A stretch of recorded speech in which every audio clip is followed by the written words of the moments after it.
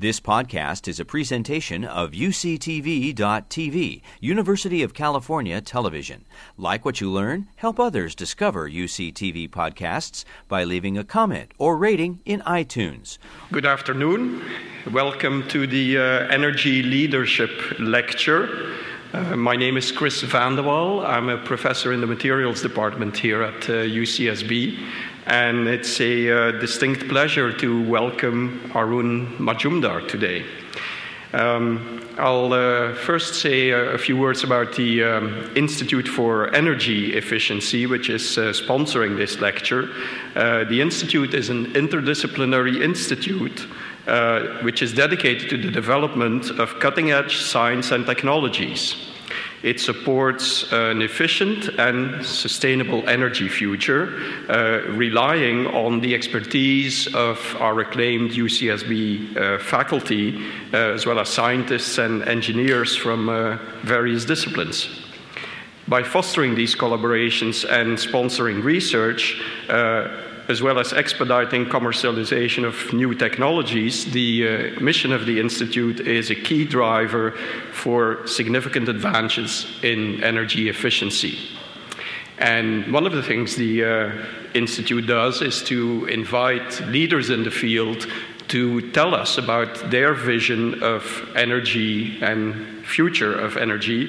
And that's why we are particularly pleased to have Dr. Arun Majumdar with us today, Vice President for Energy at Google.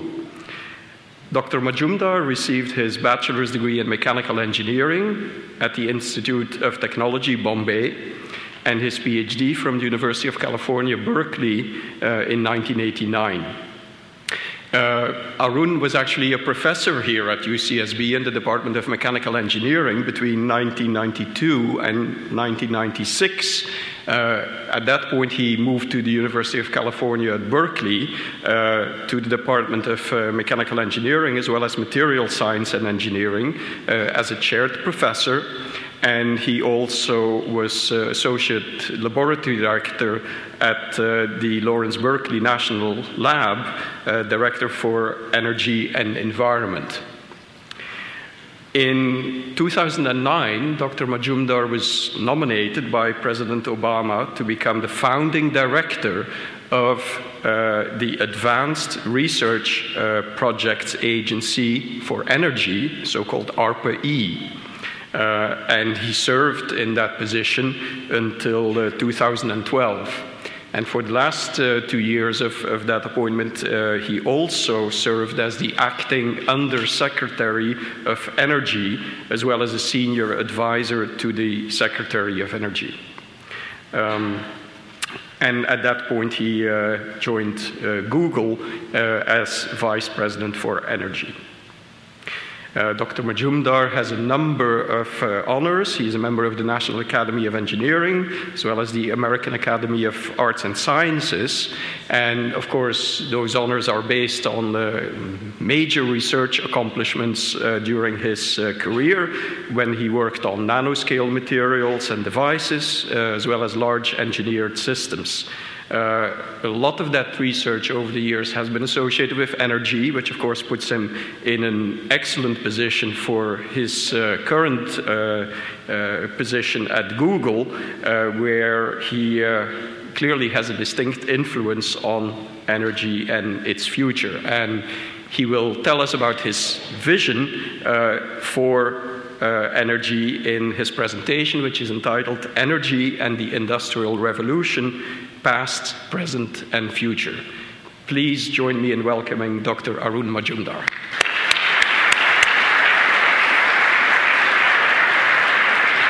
Thank you.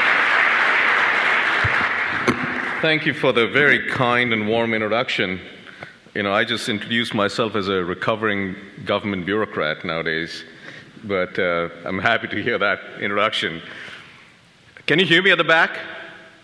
Great. All right, so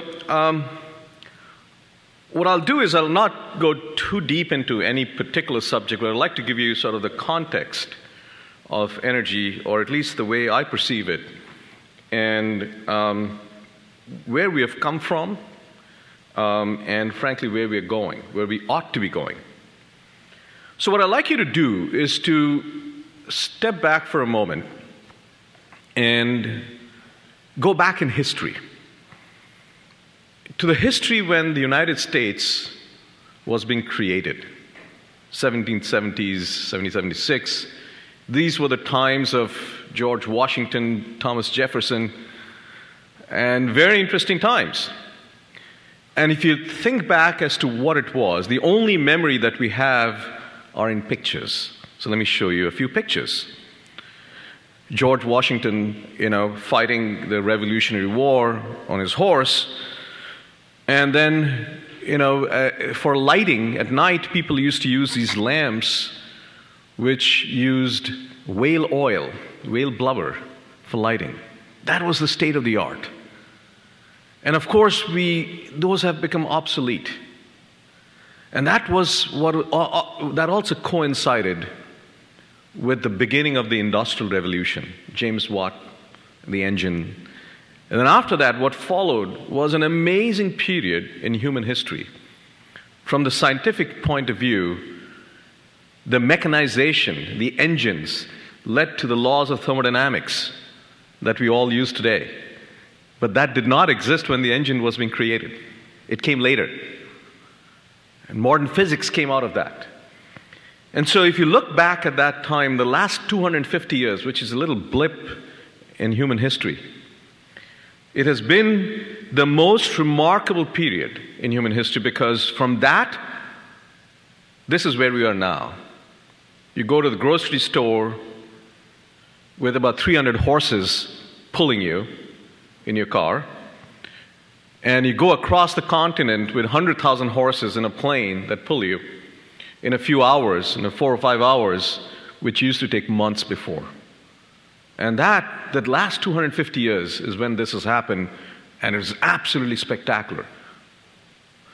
And that's not in the last 100 years or so. This is what happened. The grid. And it goes back to Tesla and Edison. And when they were fighting it out, whether it's the AC or DC, regardless, we got the grid. And there's no going back. In fact, if you don't have electricity for a few minutes or a few hours, the whole life stops. And so this is where we are today. And as I said, this last 250 years has led to an immense amount of prosperity, at least the way we count it, is GDP per capita. If you use that as a measure of prosperity, it's been an exponential growth. And if you look at the origins of this industrial revolution, it's all about energy. Because without energy, you cannot have mechanization, you cannot have the electricity. And it's all how we source, how we distribute, how we use energy. That's the last 250 years. That's the history. And it's all been about fossil energy. What else has changed exponentially over the last 250 years? Well, population. This is a much longer time scale out here. This is in BC, 7,000, 6,000 BC. But over the last few hundred years, the population went from 700 million people in the beginning of the Industrial Revolution to 7 billion people. And this population is going to grow. It's going to grow to about roughly 10 billion people by the end of this century. And that's mostly in developing economies, not even out here. And there the economies are growing. So the question is, if the Industrial Revolution so far has been about energy and mostly fossil energy, do we have enough fossil energy to support both the population growth that's going to happen and the exponential economic growth that we all want to happen? Do we have enough energy? And in fact, fossil energy. And the answer is absolutely yes. These are the reserves of global oil reserves. And as you can see, there is no peak oil. Why? Because the technology for discovery and extraction is not only keeping pace, is actually more advanced and is improving day by day. So you can extract oil from deeper and deeper oceans, and there's a lot of it out there. And the one on the right-hand side is about gas, natural gas, around the world, and this does not even count the U.S. shale gas. And by the way, U.S. does not have the largest reserves of shale gas. It's China. So that's where we have a lot of fossil fuels still around. So the question is, if you are to move forward, and if you are to remain in this world of fossil-based industrial revolution, we have to keep in mind a few other things. Number one is the fact that if you are dependent on this fossil fuel, there's an economic impact. The top graph is the price of oil, which is a global market, price of oil over the years, the history of that. And you can see some large fluctuations, which is really bad for business. Because if you have fluctuations, you can't predict what your costs are going to be. If you have a company like FedEx, which depends on transportation, their costs will fluctuate as well. And these fluctuations have nothing to do with what happens in the United States. It's mostly governed by events that are international. So it's really not under our control. The bottom one is a balance of payment. That means if we are importing oil, we have to pay someone. And that number is actually going down. We are importing less oil than what we used to in the past. And people are getting happier about that. But that number is still a large number. It's about $300 billion, almost $1 billion a day. That's the balance of payment. And so if you are to continue this fossil-based industrial revolution, we've got to keep this in mind. This is the world that we'll be living in. And frankly, right now, we are not the only one. This is China. Domestic consumption going in a different direction than domestic production. And so we're not the only ones. The other developed nations, besides the United States, Germany, England, we're all in the same boat. And everyone's trying to figure this out. How do you actually get out of the stranglehold of a single source of energy for transportation as well as for electricity generation? So this is on the economic side. There's obviously an environmental side, and as we know, and this in the academic community, in most of the scientific community, it's a well-settled matter that there is global warming and it is by human beings. You can have isotopic evidence to show that. And so far, we know that the average temperature rise has been 0.8 degrees. So that's the average from the beginning of the Industrial Revolution. The world has warmed by 0.8 degrees, and we're getting scared about 2 degrees. That's the Copenhagen Agreement, that we are not going to exceed 2 degrees. Well, we're not sure whether we can maintain that.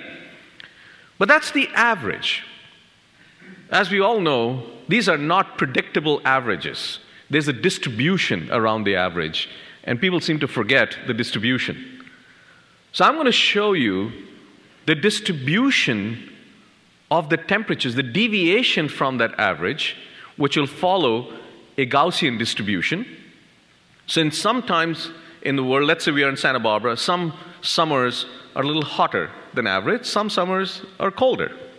So we go around the world and see where is it colder than the average, where is it hotter than the average, and look at the frequency of where that goes on around the world. If you do that, you're going to get a bell curve. And you'll see, I'll just show it to you. The first is the theory, it's very smooth, and then you'll see data, and that distribution is going to move. And so here we go.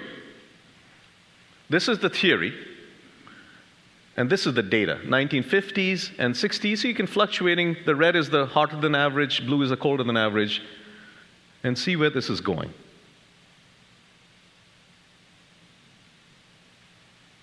So what you find is something quite intriguing.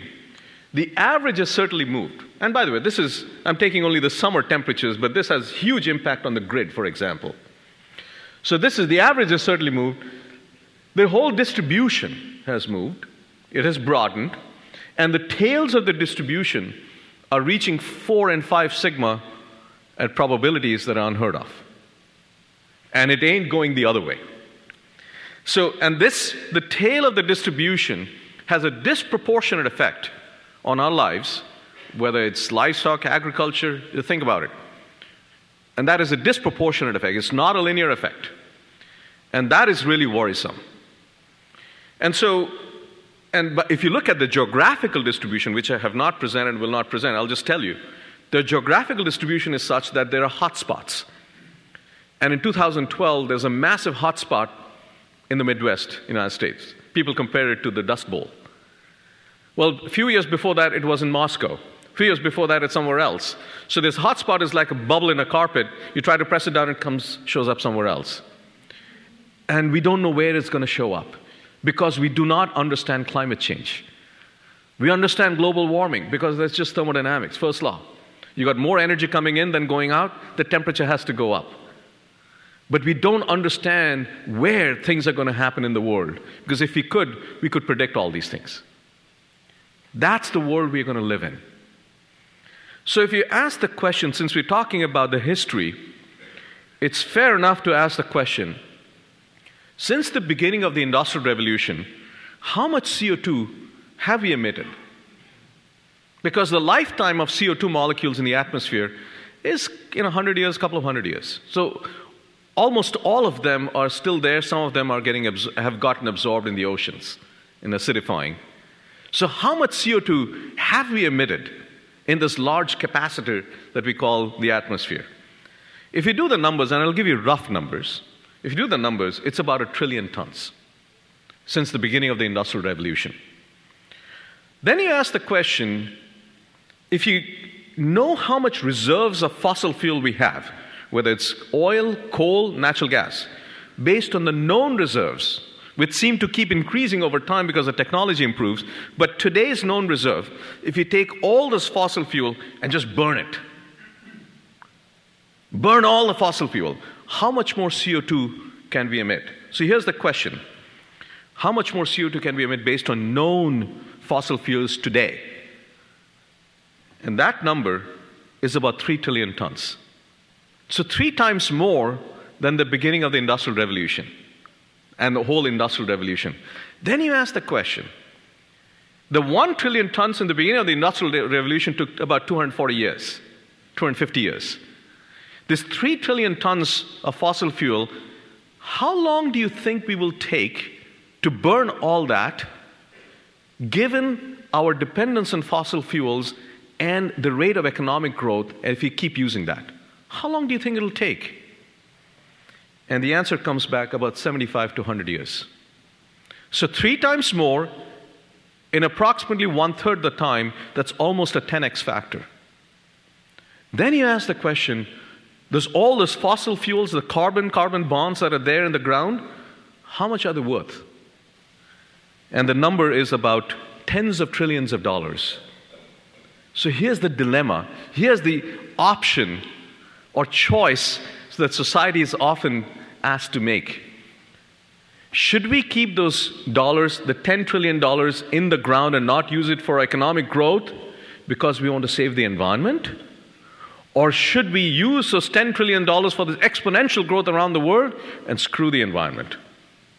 That's the choice that society is asked to make. And my friends, that's just a false choice. And the best way to answer that question is this quote by the former oil minister of Saudi Arabia: "The Stone Age did not end because we ran out of stones. It's because we transitioned to better solution." And those better solution is what happens in university through research in science and engineering. And so my former boss, Steve Chu, and I wrote a paper that appeared in Nature while I was transitioning out. And we called for a new industrial revolution. If the first industrial revolution is all about fossil-based energy, well, surely, if the next industrial revolution does not happen, we're going to burn ourselves in some way. So we need a new way of thinking about it. And think about what happened in the last 250 years. The engine, the first and second laws of thermodynamics, all that was created during that. And that's the kind of research, long-term research, that we need for this new industrial revolution. New science has to happen. New engineering has to happen. New businesses have to happen.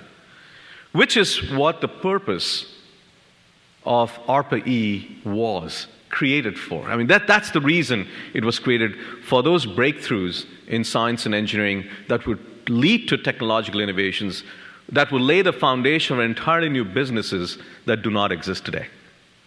That was the purpose of ARPA-E. So if I were to show what the purpose was, let me show it through something that economists call learning curves. A learning curve is as follows. If you take a technology, in this case horse carriage, over time and over scale, if you make many of them, the cost comes down and the performance improves. So every technology, whether it's Moore's law or some other law, you'll follow this curve, and you can fit an exponent through it. On a log-log curve, pretty much things look like straight lines. So you can fit exponents through it.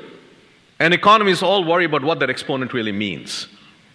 But essentially, this is what happens. And you can do incremental research. You can make the wheels of this, of the horse carriage better, lower friction. You can get bigger horses, but it's still a horse carriage at the end of the day. The role of ARPA-E was not to improve the horse carriage. The role of ARPA-E was to create new learning curves for transportation, in this case, where you start off something that may be expensive, but it's a different paradigm.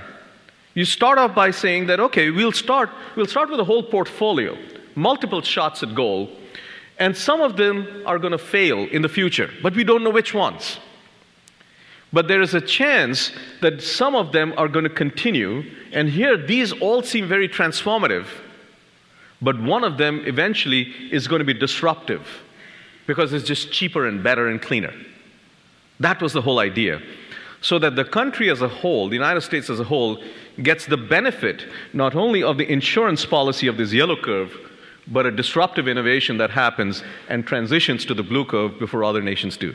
That was the idea of creating new learning curves, and to do so to enhance the U.S. economic, energy, and environmental security, as well as the technological lead for the United States. That was the purpose of ARPA-E. So I'm going to show you a few examples of the shots at goal. Clearly, I cannot go through all 400 projects that we funded, but I'll give you a few examples and talk about some of the challenges that we face in creating these shots at goal. So when you talk about energy, we have to talk about energy systems. And there are two systems in this country. One is the stationary system, which is electricity in your home. It's power generated in a power plant, comes through a transmission distribution network to your homes. Or you have natural gas coming to lines. These are stationary systems. The other is a transportation system, which is predominantly about gasoline and diesel and the use of light-duty and heavy-duty vehicles for transportation. And these two systems are largely independent, except for the fact that we have a few electric vehicles now, but that's a very, very small percentage. So if you look at what has happened in the energy business, there are a few game changers that have happened that actually started in the 1980s. The obvious one is horizontal drilling and hydraulic fracturing of shale gas to extract those hydrocarbons. This, by the way, was thought as a wild idea in the 80s and 90s, but people kept at it, and this has become a disruptive innovation. How does it work? Well, I think some of you know this. You go down about a mile or more, and there's a shale layer out here, which is a very highly impermeable rock, but there's a lot of hydrocarbons embedded in it, and you fracture it with very high water pressure, and increase the permeability and the natural gas, and actually not just methane, but long-chain hydrocarbons also come out. Now, this has been an amazing revolution that has happened in the United States, but there's some good science and engineering that still needs to be done. Let me explain this. If you look at the production of single wells, this is the production volume, the volumetric flow rate, over time, you see this, initially these wells go up and then they go down, they go up and they go down, and this peak keeps increasing over time. That means we are getting better and better.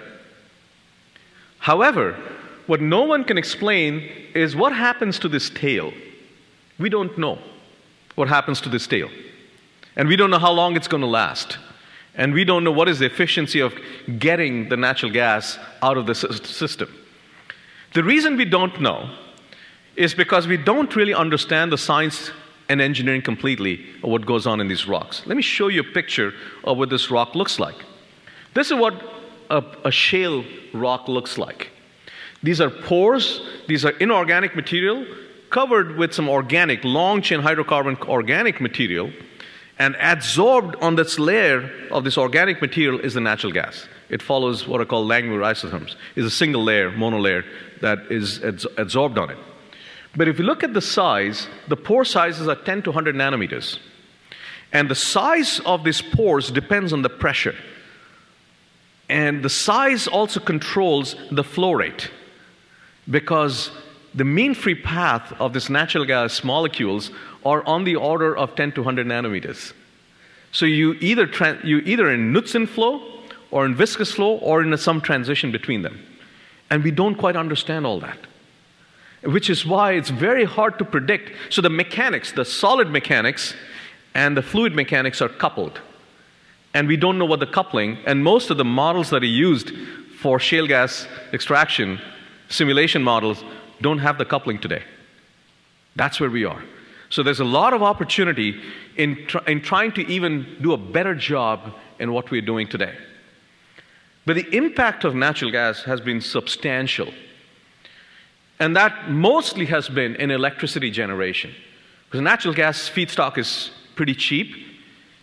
And the engines that are used to convert the natural gas stored energy into electricity are natural gas combined cycle turbines. And they're about 60% efficient. So the cost of production of electricity is about 4 to 5 cents or 6 cents a kilowatt hour. This is the cheapest way to produce electricity, and I put a red bar out there because everything else has to compete with that. So where is solar? Where is wind? Well, it turns out this is where we are.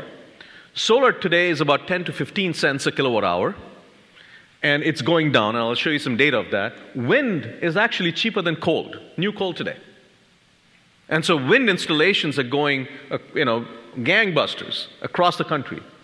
And this is, nuclear shade. This is the general economics of electricity production in the country today. There's a big difference, though. These are all centralized power plants, whereas these are distributed and modular. And I'll come back to that later on.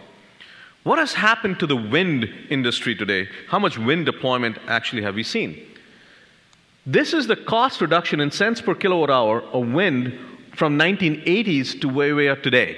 It's basically come down drastically, and it's kind of leveling off, and you look at the installed wind capacity is exponentially increasing. The same thing is happening in solar at a slightly smaller scale right now, but it's also going through that rise. This is the cost of PV modules, photovoltaic modules, and you find that it's going down. And in 2008, 2009, we had never predicted that the panels are going to be less than $1 per watt. It's 65 cents a watt of solar panel. But that's just the panel. And you can see this is exponentially increasing. Now, what is the full cost of solar? The first cost is the panel cost plus all what is called the balance of system. Today, at the utility scale, it's around here, and the residential scale, it's around there. So as you can see, most of the cost is not in the panel. It's in the balance of system. And this is the installation, permitting, all those other things, power electronics, etc. And so you ask the question, is there room to reduce this cost? Absolutely. And the technological knobs to do that is to increase the efficiency of the solar panel, so you install less. And most of the efficiency of the solar panels, the thin film solar panels, about 14 or 15%, whereas the limit is about 32%. So there's a big amount of headroom out there. And so we are likely to see this scale exponentially. The question one may ask is that, okay, that's great. What's going to happen to the grid? Is the grid ready for that? So let me show you what's going on the grid side. The electricity grid is called the greatest engineering achievement of the 20th century, which is true, because without that, we will not have the information revolution that we are seeing today.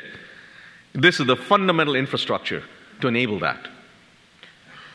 But the grid that we know is based on a paradigm that goes back to Tesla and Edison. And what is that paradigm? It's the paradigm, the architecture of the grid, and the paradigm goes back to centralized generation of electricity by big power plants, long-distance transmission at high voltage because you want to reduce losses, and then go to a location and then go down in voltage, and you have a distribution network, 13 kilovolts running down your neighborhood, and then 120 volts out of your plug outlet. That's the paradigm. Why centralized generation? It's because it was cheaper. Most of the plants were thermal power plants, and thermal power plants become more efficient as you become bigger, and the economies of scale involved in that. But that paradigm is being questioned now, because when you make a solar panel, if you make it small or big, the efficiency doesn't change with size. And the ball game changes then. And by the way, in today's grid, depending on how you count it, approximately, the losses that we encounter because of outages in the United States is about $100 billion. That's a lot. And the ones due to weather-related ones are about $20 or $30 billion, and that is going up. If you look at the data, the weather-related ones keep going up. In addition to that, there's another challenge that we are facing, and this is very serious. And that is due to cybersecurity, cyber-physical security. Let me give you one example that happened close to our home.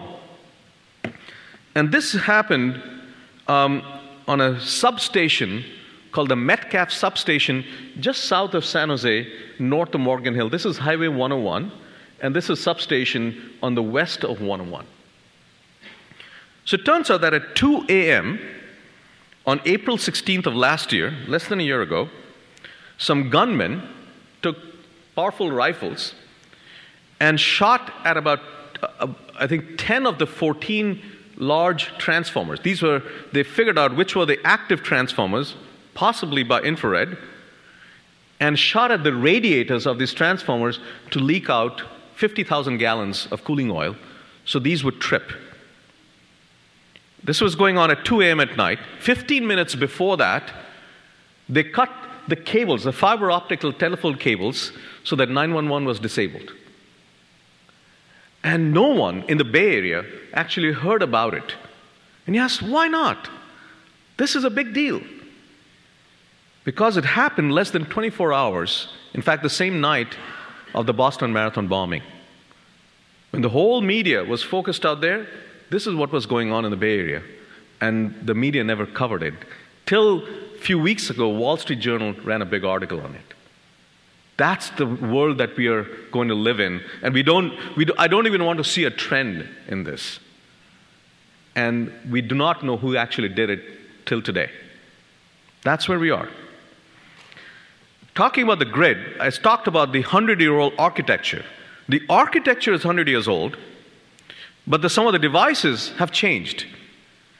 So what are the average age of some of the key devices, assets on our grid? We have about $1 trillion of assets on our grid. The age, this transformer that I showed, the average age of these transformers, the expected lifespan is 40 years of these transformers.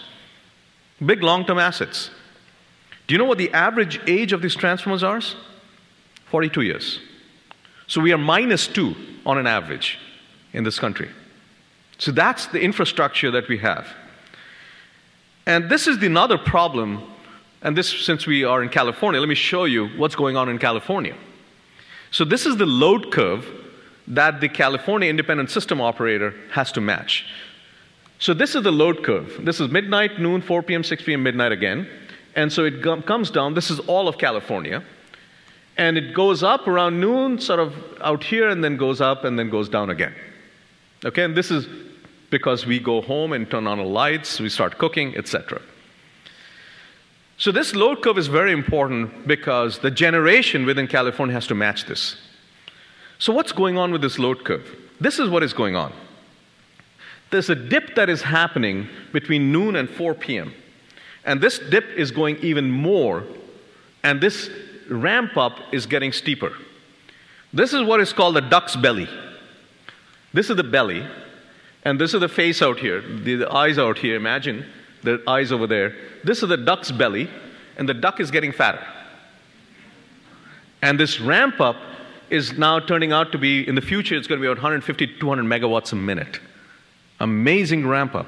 So why is this duck getting fatter? Why is the load going down? The load is going down in the middle of the day between noon and 4 p.m. is because of rooftop solar. Because this is getting deployed, this is essentially a negative load. And during this time, when there's a negative load, the California ISO has excess electricity. They don't know what to do with it. And so they're trying to introduce negative pricing. That means they'll pay you to take electricity, so there's money to be made. That's the problem. It's the stability of the grid that is a problem. And because the rooftop solar, and many of these ISOs and the utilities don't know where the rooftop solar is, because they're not part of the system. So that is a huge problem that California is likely to face. So here is the paradigm changing that is going on in the grid. Because solar is getting cheaper, in fact, if you look at the tier structure of pricing that I pay, at some point, a rooftop solar is cheaper than what I'll buy from the utility. And so here is the current paradigm. There's wholesale market of electricity, which the utility buys electricity from the wholesale market and delivers it to your home.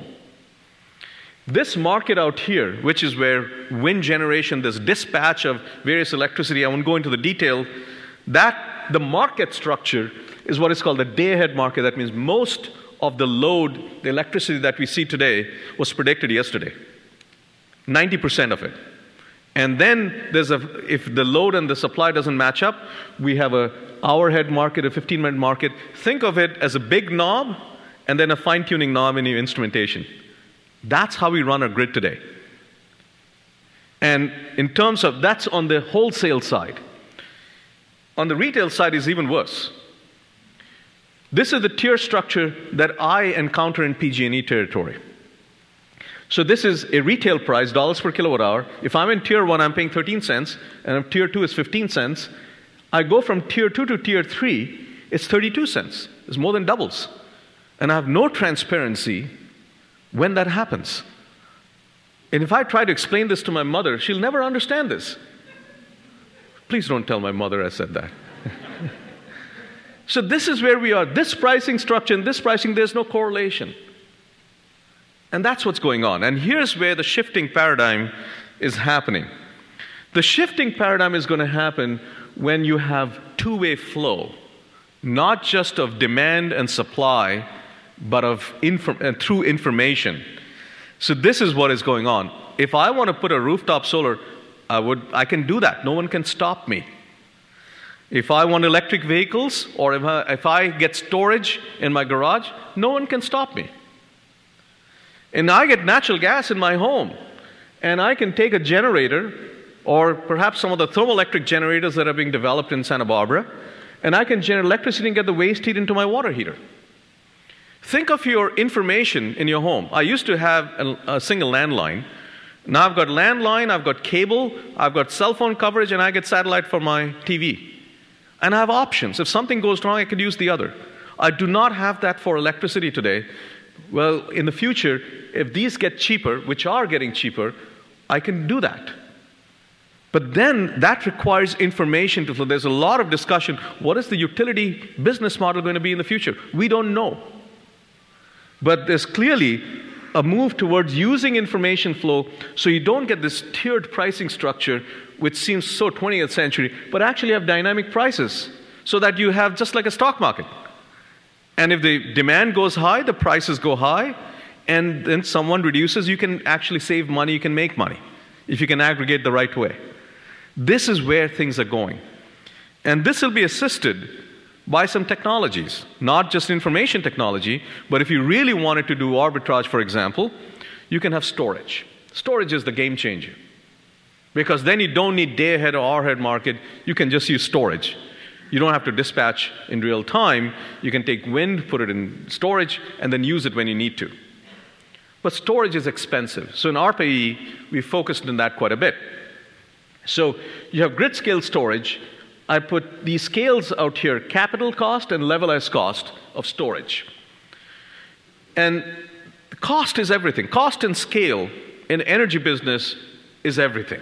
If some technology doesn't scale in cost and volume, it doesn't matter. So what is the best way? What's the cheapest way to store electricity today, which is the bar for all other technologies, is pumped hydro. You pump water up a dam. The capital cost is about $100 a kilowatt hour, and you get levelized cost, additional cost to the levelized cost of electricity, about 2 to 2.5 cents a kilowatt hour. That's where we are. That's the competition. So we created a bunch of programs on storage for the grid scale to bring all the other technologies down to that level so they would be competitive without subsidies. And what are those technologies? With compressed air, different kinds of flow batteries, even superconducting magnetic energy storage, all various other technology. We were technology agnostic. If you can store electricity at large scale, at least demonstrate that this could be scaled up at $100, or potentially $100 a kilowatt hour in the future, well, you're in the game. And out of that research are now, they were mostly at universities and now being spun out in various startups. This is the good news story. This is from City College in New York, Urban Electric Power, zinc manganese oxide batteries. From Arizona State University, rechargeable zinc air battery, which is fluidic energy. Now they're taking these boxes that they've created, they're piloting overseas right now to see how they function. MIT came up with a completely new architecture of lithium-ion. This is using the best of the chemistry of lithium-ion, but putting it in a flow battery architecture so the system-level cost would go down. And they spun off 24M, and this is something in the Bay Area, Primus Power zinc-based battery. So this is what is going on, and they're all going to compete with each other. And they're in the early stages of piloting these technologies right now. We don't know which one's going to win. And in fact, many of them will actually fail. But if one of them can scale and get down to $100 a kilowatt hour, it's a game changer, not just in the United States, but more so for the rest of the world. Power electronics, and this is something that we focused on quite a bit. And in fact, with a lot of research going on in UC Santa Barbara. Why is this so important? I talked about the aging infrastructure. Well, that's certainly one of the reasons. In this case, you have to look at various aspects of what you need to do to go up in voltage, down in voltage, AC to DC, DC to AC. All of that is important. You need switches.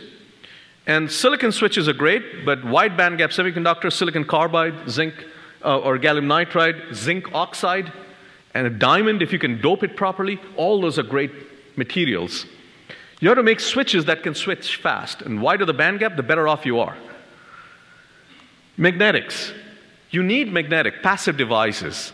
And if you increase the frequency of switching, for the same impedance, your inductor size can go down in your filters. And that's very important because the cost goes down. The same thing at capacitors. If your frequency goes up, the capacitor size goes down, and you can possibly, in some application, go from electrolytic capacitors to solid state. And that's really important because reliability goes up. And then, of course, different type of circuit topologies.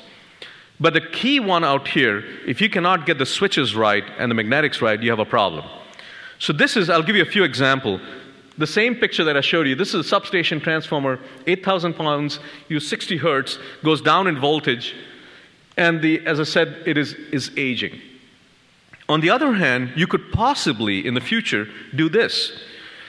This is a silicon carbide IGBT that can handle 15 kilovolts of voltage drop across 200 microns thick layer of silicon carbide. This has to be really good material and can run 100 amps. And modulate not at 60 hertz, but 50 kilohertz.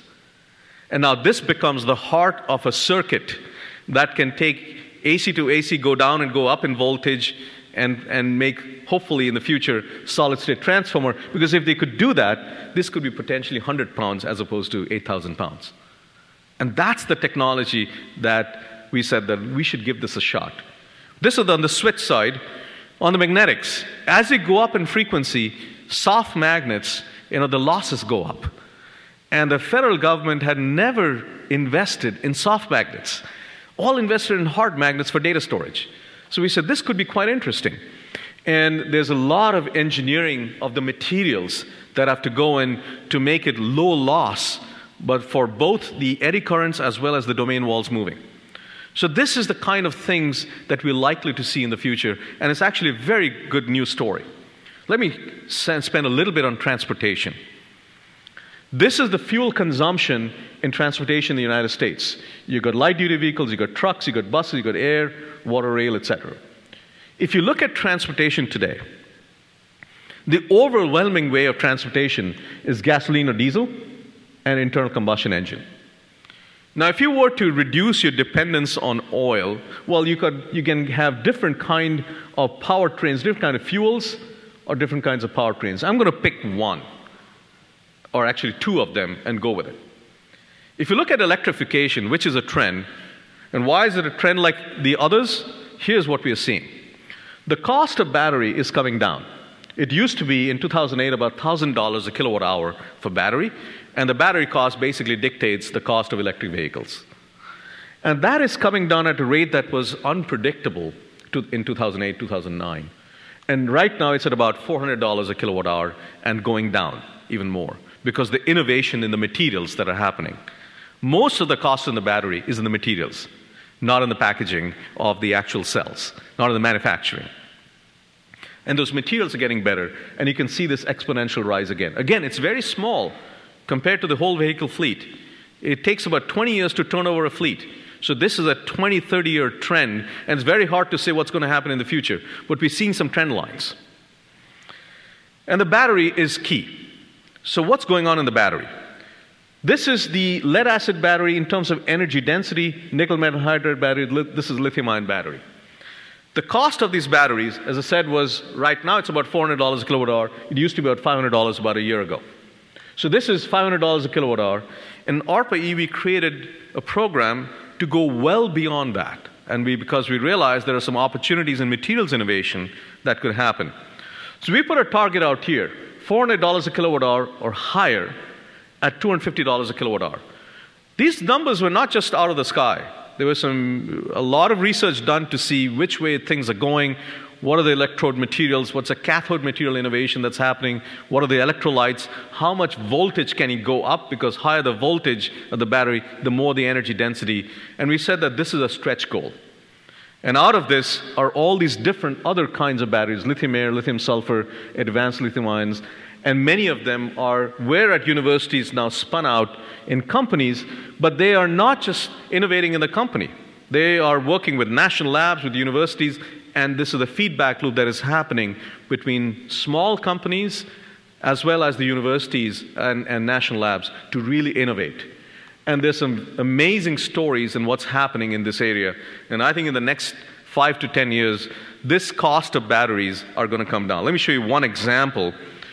This is from Argonne National. This is a company called NVIA that licensed a technology from Argonne National Lab using lithium manganese cathodes.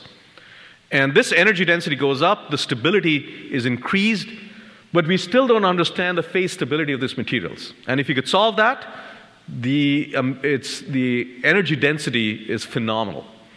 And this, when combined with the silicon anode, which is where the game is today, there's a huge competition in the battery field trying to figure out how to make silicon anodes work.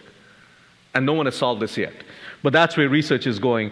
But they demonstrated a couple of years ago 400 watt-hours per kilogram and 80% depth of charge, roughly $250 a kilowatt hour in a lab setting. And now they're trying to innovate to see where they can get into the production level. Let me do a quick round on biofuels, because people seem to have ignored biofuels. In the long run, it's important to have this. Today, it's expensive. Let me tell you how biofuels are made. You got sunlight, and you end up with fuels. And in between, you got all these organisms, either algae or cellulose or cellulosic biofuels or sugarcane or corn. They all depend on photosynthesis. And in photosynthesis, there's something called the Calvin-Benson cycle, which takes energy from photons and takes carbon dioxide and fixes and makes carbon-carbon bonds. And that's how we get all these materials, and we have figured out how to take these and make oil or other hydrocarbon fuels out of them. Now, it turns out these are expensive. And why is that? If you really look deeply into it, you'll find that it's primarily because the efficiency of photosynthesis from sunlight to fuel is less than 1%. And that's because some of the enzymes that are there in the Calvin-Benson cycle are very easily corruptible. They're not very efficient. And because of that, you need a lot of land to capture the sunlight, you need a lot of water, and you've got to collect all of that and concentrate it into hydrocarbon fuels. And that part is very expensive, the feedstock part. Well, how else can we do this? Well, there are lots of investment that has already happened from various private organizations as well as the government. The other way to do it is what JCAP, or Joint Center for Artificial Photosynthesis, is trying to do. I know that Santa Barbara, I believe, is involved in that with Caltech and LBL and Stanford, etc. And that is understanding photosynthesis in all its depth and trying to replicate it in inorganic or organometallic materials, non-biological. So this is non-photosynthetic, chemical catalysis or photocatalysis, and trying to make advanced fuel through that. We looked at that in RPE and said that there may be another way, which is non-photosynthetic, because photosynthesis is inefficient, synthetic, but still catalysis, and that is biological catalysis. And we coined the term electrofuels. Let me tell you how it works. In electrofuels, you broaden the concept of photosynthesis. You say, instead of photons, which excites electrons, I can have any reducing equivalents. I can have hydrogen sulfide, I can have ammonia or hydrogen, or iron at an oxidation level, because that's what a lot of extremophiles down in the ocean vents use. They take iron from oxygen +2 to +3 and grab that energy and use that to make carbon-carbon bonds. And so these are non-photosynthetic organisms. You take all these reducing equivalents, and if you could assimilate that into these kinds of organisms, then you can pick and choose your pathway. So Calvin-Benson happens to be only one way to make carbon-carbon bonds. In biology, there are other ways to do that. Reverse Krebs cycle, Woods-Lugdahl cycle, all these cycles, and we said you could design your own chemical pathway if you want to. And it turns out that these other cycles are more efficient than Calvin-Benson, but no one had ever used them. So we said, let's give this a shot. And if you could do that, engineer the pathway, you can get to some molecules that are called acetyl-CoA. And if you can get to those molecules, then you can either get to bioproducts, which is more profitable, or get to fuels. So this was the challenge we set up. And we thought this is really hard because these non-photosynthetic organisms, while the genome had been discovered, people didn't know how to manipulate the genome. And you got to manipulate them. And we said, let's just give it a shot. If it works, that's great. Otherwise, at least we learned something. To our surprise, and we funded about 15 teams, to our surprise, about 5 of them started making oil. And this is the first biofuel without the use of sunlight. These are organisms that actually live on electrodes, eat electrons, and produce oil. In this particular case, it eats hydrogen. And hydrogen comes from natural gas. So this is a gas-to-liquid play that was created out here. And this was a partnership with OPX in North Carolina. And what I saw last was they're making flasks of these. Obviously, we don't know whether this is going to scale or not, but at least it's a proof of concept and it's worth a shot. I'm going to end with this one out here, which is kind of amusing. We created another program called PETRO. These are nice acronyms that we used to come up over beer in RPE. So the problem with biofuels, the corn-based biofuels, is that the energy density, as I said, is really low. It's 80 gigajoules per hectare per year. I mean, that's a funky units, but just remember that. Whereas sugarcane from Brazil, which is profitable in terms of biofuels, that's about 200. So it's more than double of that. So we said, if we can figure out a way for plants not to make cellulose, but to make long-chain hydrocarbon fuels directly, why can't we go for that? So instead of going through the cellulosic way, breaking down cellulose, why can't we just engineer the plants to make oil? And so at that energy density and potentially that cost in the future. So I'm going to show you one example of this, which is kind of amusing. We all know that algae can make long-chain hydrocarbons. But algae has a problem. It needs water, and it gets infected, and the cost goes up. So this team in the Lawrence Berkeley Lab said, why can't we take the metabolic pathway of algae that actually makes the oil, which is the most important part that we're interested in, and engineer that pathway into a plant like tobacco that grows in bad soil. And we seem to know a lot about tobacco genome for some reason. And we said that let's give it a shot, because the idea would be then the leaves of tobacco would then get oil, and you can just squeeze it, the oil would come out. Amazing idea. And I said, we got to fund this, because it may work, it may not. But if it works, you'll have big oil and big tobacco come and save the world. You cannot get better than that. People thought this is impossible. This actually is starting to work, which is absolutely amazing. And I'm trying to keep up with what's going on with all these projects. So I'm going to end, when people say this is never going to work, don't even try, think again. If it does not violate the laws of science, laws of physics, you give it a shot, because if it is worth giving. So I'm going to end the talk with my attempt at humor. There's the infamous predictions from the past. And this is from a scientist of much repute, Lord Kelvin, who says radio has no future. X-rays will prove to be a hoax, and heavier-than-air flying machines are impossible. Lord Kelvin was opinionated, but he was wrong. And so this is another, and he was not the only one. He managed to convince Wilbur Wright, who in 1901 says man will not fly for 50 years. I'm glad he didn't take himself too seriously, or Wilbur Wright may have had more influence than Lord Kelvin on Orville Wright had more influence. But this is the kind of predictions which are dogma as opposed to data. Let me end my talk with what I think is a fabulous quote by Arthur C. Clarke. Any sufficiently advanced technology is indistinguishable from magic. And that's the role of scientists and engineers, is to create some magic while following the laws of science.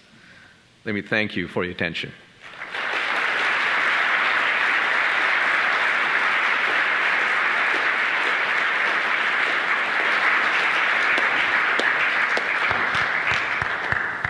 Thank you very much for a very exciting lecture, and I'm sure this has stimulated some thought, and people would like to ask questions. I think Arun is available to answer a few questions. There is a microphone in the front here, so if you'd like to ask a question, please come up to the front. And I see one person already. Go ahead. Phenomenal overview. Thank you so much. As someone who works in technology, I'm tremendously impressed. Less than a week ago, Steve Austin hosted a workshop 600 feet from here on the future of fracking technology, oil and gas in California. And there was a panel that included the editor of Science Magazine, the science director of EDF, the public spokesman of Western States Petroleum. And someone put out there that if the United States has a current climate change or environmental policy, none of the panelists knew what it was. You've just come from Assisting Secretary Chu, a Nobel laureate. I don't think we have a choice between dealing with the environment or dealing with energy independence. We have to do both. If we do have an environmental policy for climate change, could you articulate what it is? I thought that was going to be an easy question, but I'll give it a shot. I look at it this way, and let me try to keep it simple, although it's not a simple topic. There are three legs to this stool, and in terms of policy, it is really the role of the government that is often asked. What is the role of the government? And that's a much debated issue. But let me tell you what I think. And I think of it very simply, three legs of this stool. Number one is that the government has to invest in R&D, because industry is not going to do it. Let me tell you why. For any new energy technologies to scale and make impact in terms of business impact, it takes anywhere from 5 to 20 years from research ideas to impact, if it's successful. Most businesses in the United States have a horizon of 5 to 7 years. So you got 13 to 15 years gap out there, and someone has to pick up the tab, otherwise new technologies will never happen. That's where the role of the government in the early phases of this research. So that's one. I think everyone agrees that research, even that is disputed sometimes. Okay, that's number one. Number two is to level the playing field in terms of markets. So let me tell you why. I mean, a lot of people talk about carbon tax or carbon price, right? It's unlikely to happen in the near future, but if you are to live in a carbon-constrained world in the future, I think someone has to do that. When you take the full cost, societal cost of something, you got to include that. What does it do? And in fact, there's I interact a little bit with former Secretary of State George Shultz. And what he's been proposing is a revenue-neutral carbon tax. What does that mean? That let's say you take $40 a ton, and the government collects that money and gives it back. Do not put that in the treasury so that it gets lost. Give it back to the people. So it's not an idea of government making money, but it levels the playing field and gives the long-term signal to the industry to turn their course. And it levels the playing field. The third one is the finance, and it has to do with tax policy. Let me explain. If you look at oil and gas companies around the country, many of them, like Kinder Morgan, is a pipeline company. It is what is called a master limited partnership. How many of you out here have heard what a master limited partnership is? Great. That's great. Most people don't know about this. What is a master limited partnership? It is a way to aggregate public capital from the stock market. It aggregates capital, invests in pipeline. The revenues that come back comes to this MLP and goes back to the investors, and the investors then pay capital gains tax. I'm sorry I'm getting into the tax discussion, but it's important. So why is it good? Because it turns out by law, these MLPs do not pay tax. It's not a corporation, so it's a pass-through. So the tax burden goes down from 2, twice taxed, corporate tax and capital gains tax, to 1. That's a big deal. Because then the cost of capital for the investment goes down. And in things like solar and all, cost of capital is the majority of the cost. So why am I saying this? It's because today, MLPs are only allowed by law on oil, gas, and coal, and not allowed for solar, wind, and other infrastructure. That's the law today. And there's something called, and we were pushing this from the DOE, to level the playing field, and Senator Coons and a few other, it's a bipartisan proposal now, it's on the table to create what is called the MLP Parity Act. So that means create parity, create the tax policy so that you have lower cost of capital, you can aggregate public capital, and today's MLPs have $350 billion of public capital into this market. So that's the kind of thing that the government can do. Three-legged stool, invest in R&D, create a level playing field for the market, and revise the tax policy so that it's a level playing field. You get access to public capital into the industry. There are other details, I can go into that. Regulatory policies like appliance standards for efficiency standards, very important. CAFE standards, absolutely important. There are all these other details on the regulatory side. But put that under the carbon side, on the regulatory side, for level the playing field, as well as finance and R&D. Does that answer your question? It's a long answer. I could go on and on, but I'm going to stop here. Hopefully that's a somewhat easier question. I wonder if you could comment on the relationship between battery technology and fuel cell technology over the next estimated, say, decade or so, particularly given California's goal of, I think it's 15% batteries. Yeah, well, storage. Not storage. Just batteries, but yeah. Storage.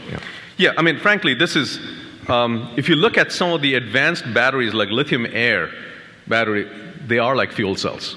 So it's an electrochemical system, and it's sometimes very hard to differentiate.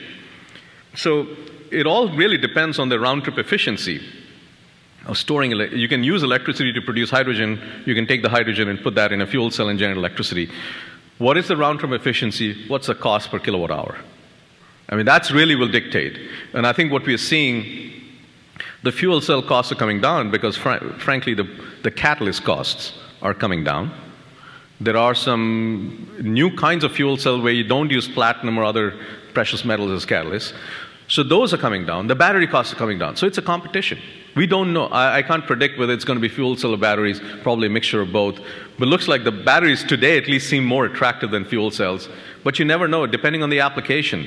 If you really need high power, you might like to go for a fuel cell than a battery, because battery lifetime gets screwed up with high power. And so that's depending on the application. I think you'll see different. So it's not either or, but it's and. Hello. I know it's very hard to predict the future, but you showed us some very interesting statistics about solar and wind and batteries and storage and all the costs coming down, whereas we know fossil fuels are just getting more expensive and more environmentally damaging to take out of the ground. So I was wondering, I believe I'm a true believer. I have an electric car, I have solar on my house, and I have power my car as well with the solar. I think it's affordable to do right now. But you've seen a lot of Hail Marys. By say a date in the future, 2030, how much of our energy is going to be coming, do you think, from renewables versus fossil fuels? How many, what percentage of the vehicles will be electric cars and hydrogen? Just a guess. Educated guess. What if I say 30? I don't know. I'll pick a number. Those are, again, as you said, it's very hard to predict. The only thing we can say is trends. We are seeing a trend. And there is the error bar in the trend is what will grow over time if you start to predict. Okay, I mean, if you look at Wall Street Journal and you can see these, the stock prices, and in the future, this error bar will grow. That's, if you take my prediction, it will be wrong. And the only thing we can, as I said, is that we are seeing a trend, exponential growth. Many of these technologies follow this S-curve, right? It grows, and then it sort of plateaus. And I think we may be seeing this early part of that S-curve that is growing. And where it will plateau, what slope it will have, and what the adoption rate really depends on all the other things that I talked about. Do we have the market policies or regulatory policies? Do we have the financial? As I said, if you do not have finance, it's going to be extremely hard to scale. The R&D, frankly, we have the best R&D network in the world out here.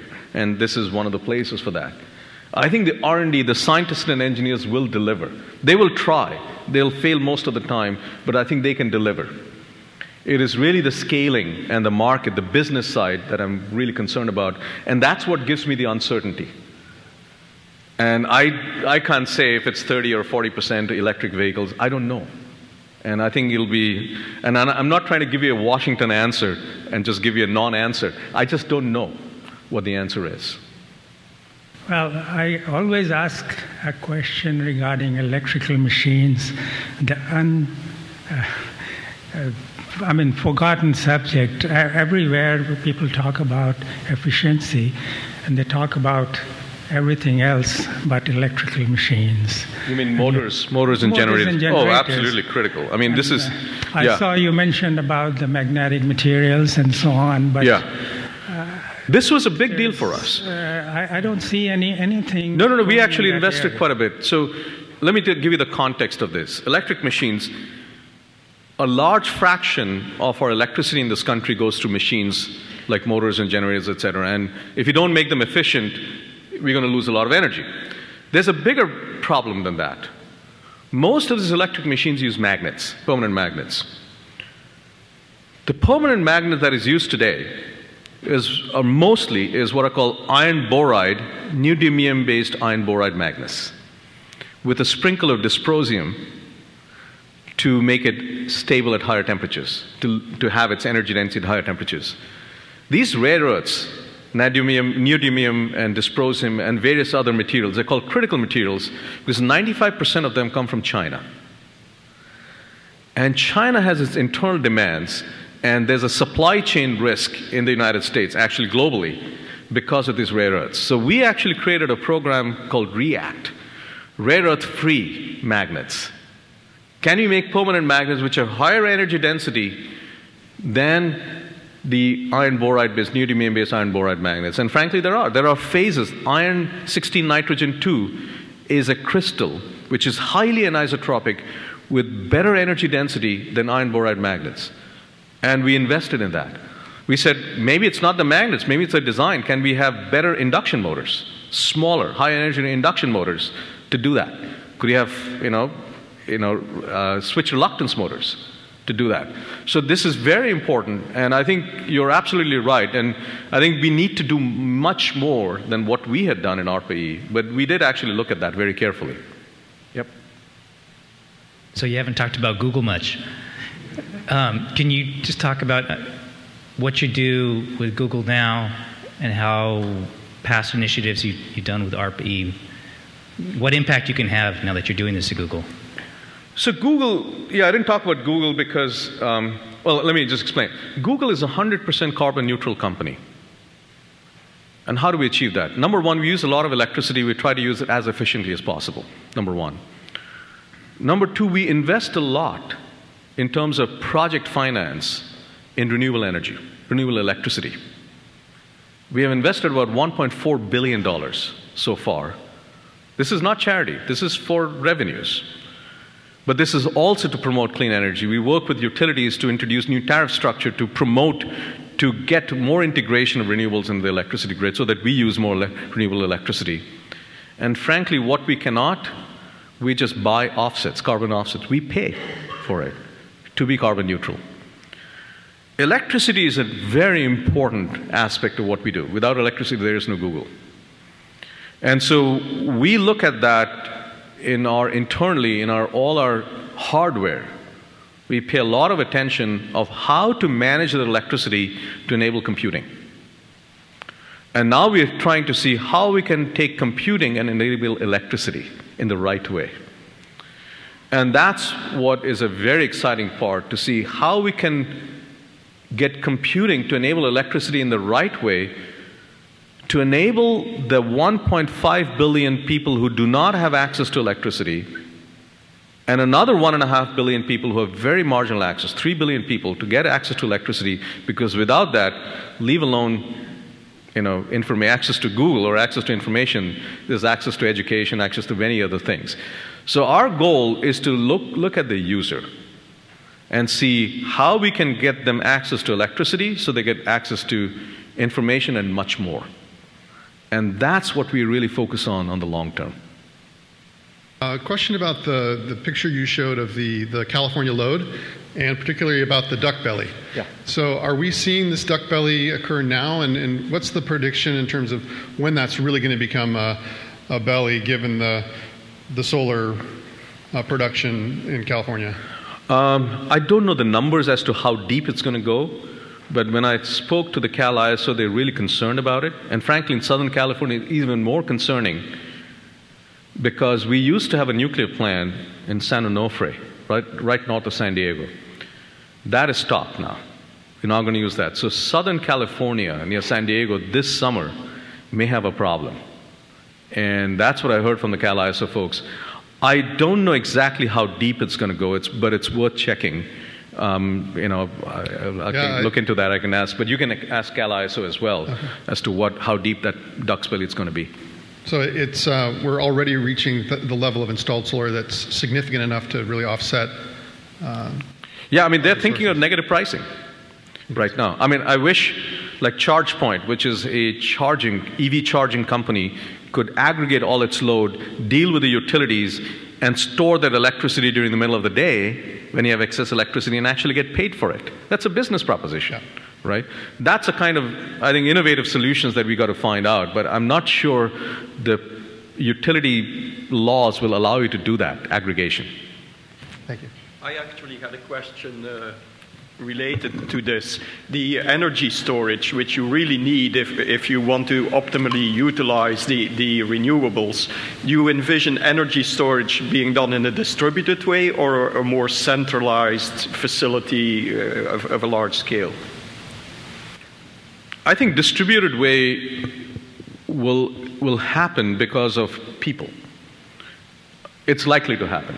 I mean, if I buy a new home and if I get a cheaper electricity from a solar panel and someone finances it, like Solar City, where I have no upfront cost, why wouldn't I do that?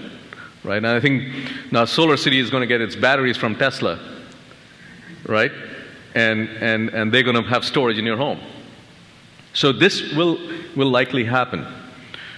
I think on a Cal ISO, on a state level, the state is pushing for, aggregated or centralized storage facilities. They're not calling it aggregated or centralized, but it might happen in that respect.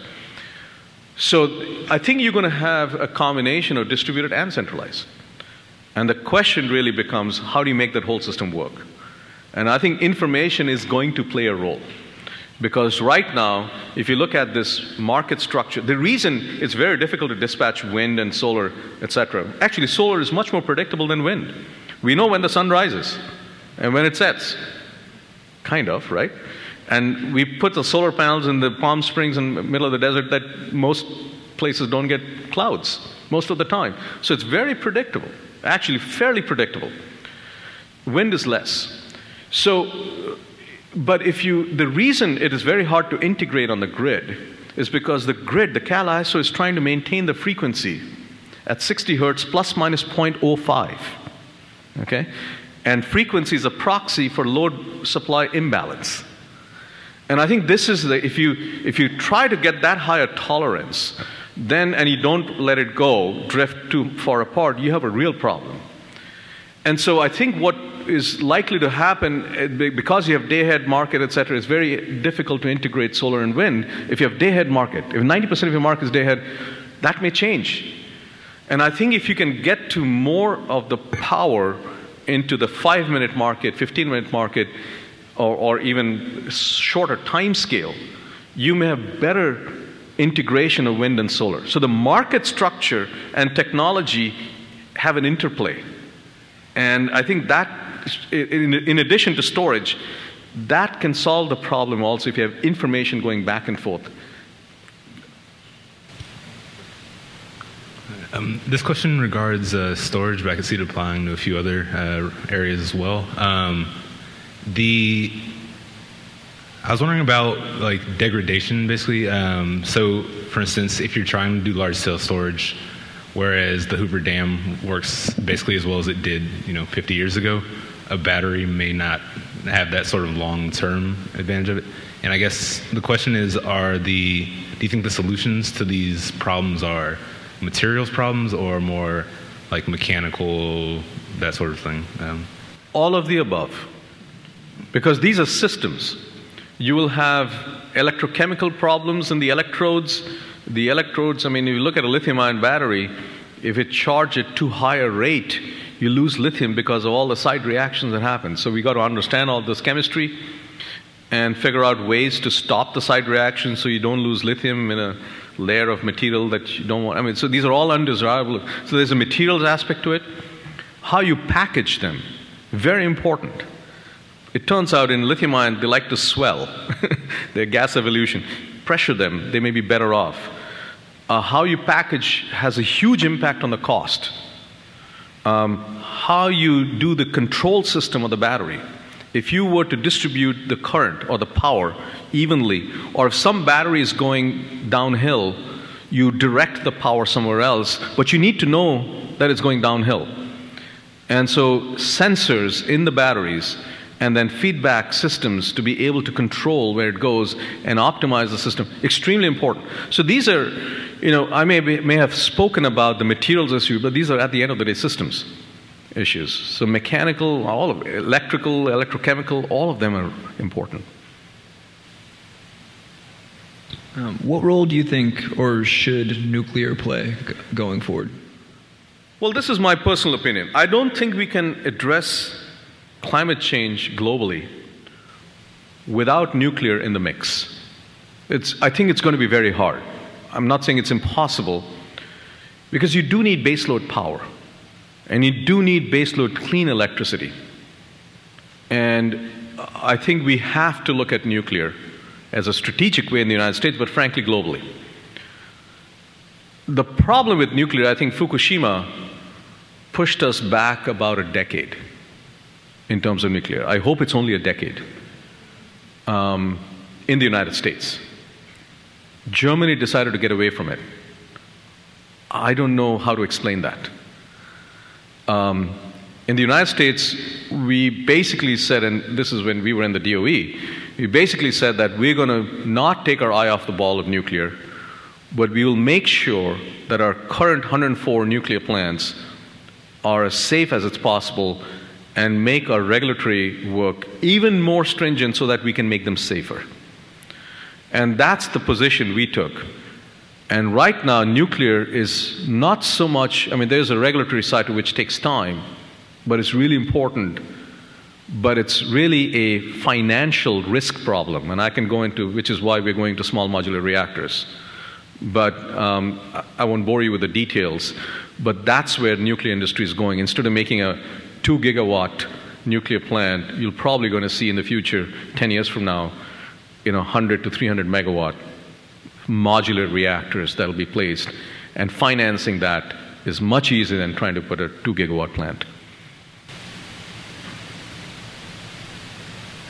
I find it interesting that so much of this duck's belly has been put at the foot of grid-connected solar, when there's so much public policy, especially in California, that contribute to it and are something we should all be congratulating ourselves over. I mean, Title 24, cool roofs, materials for roadways and that buildings might be made from that would reduce the urban heat island effect.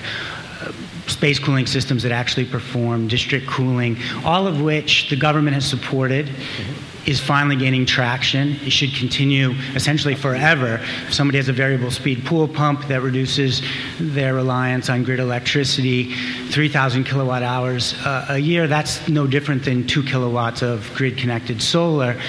Everybody could have predicted this would take place. It's going to continue forever. Shouldn't government be leading a more thoughtful discussion instead of vilifying grid-connected solar? It's just one thing everyone's going to do more of that's going to mean that the utility business model of selling more and more electricity may not always be the case.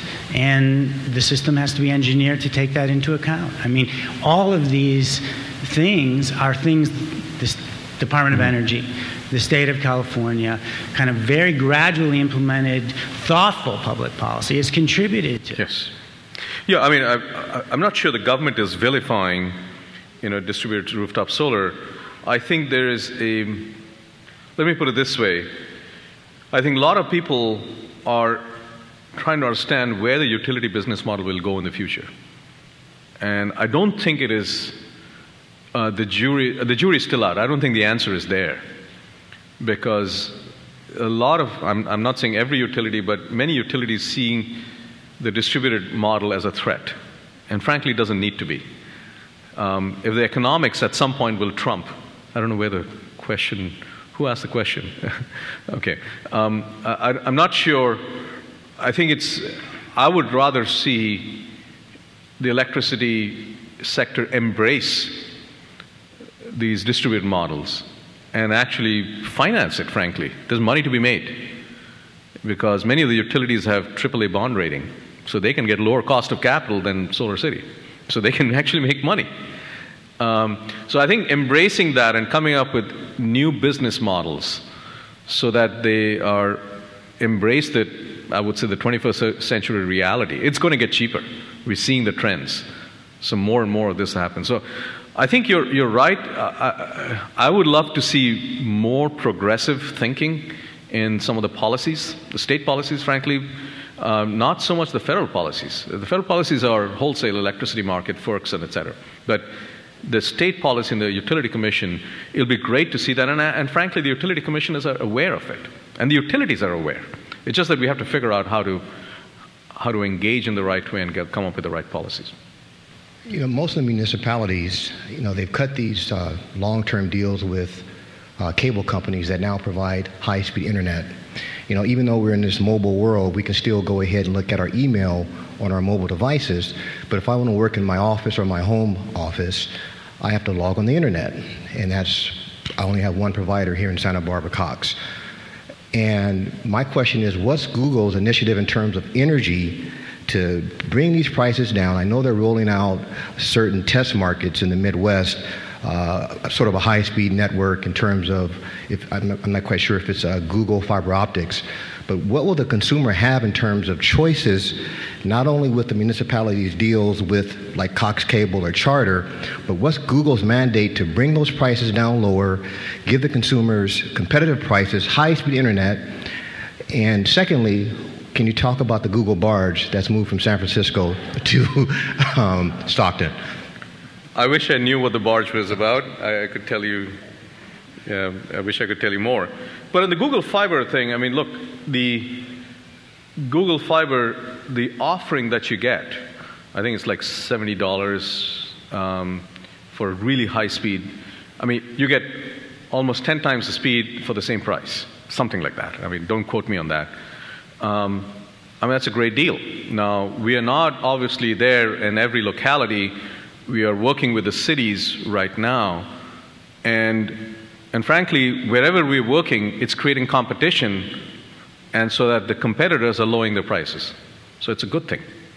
So I wish you get Google Fiber in the future, but I think even if you don't, the price will be lower. Competition is good, and I think that's what it's creating.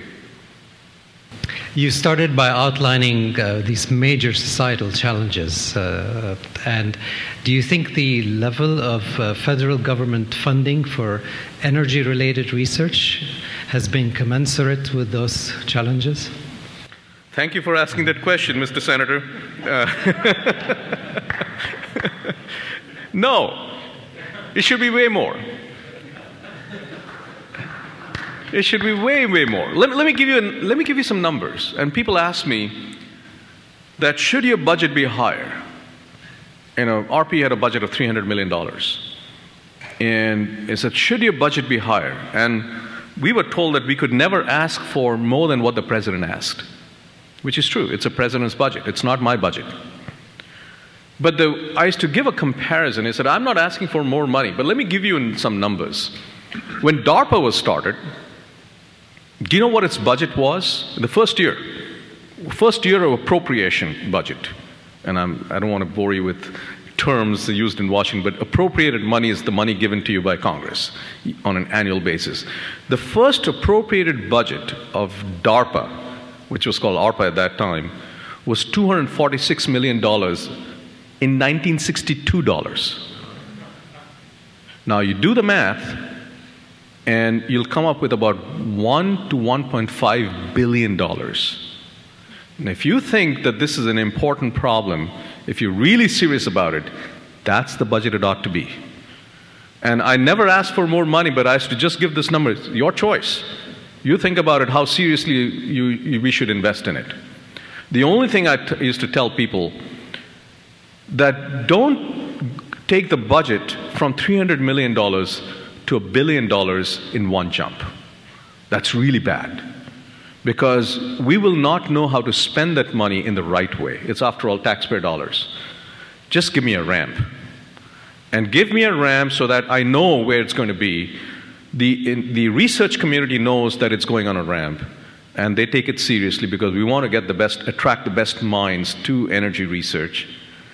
And if you could do that, the engineers and scientists will deliver. You've been listening to a podcast by University of California Television.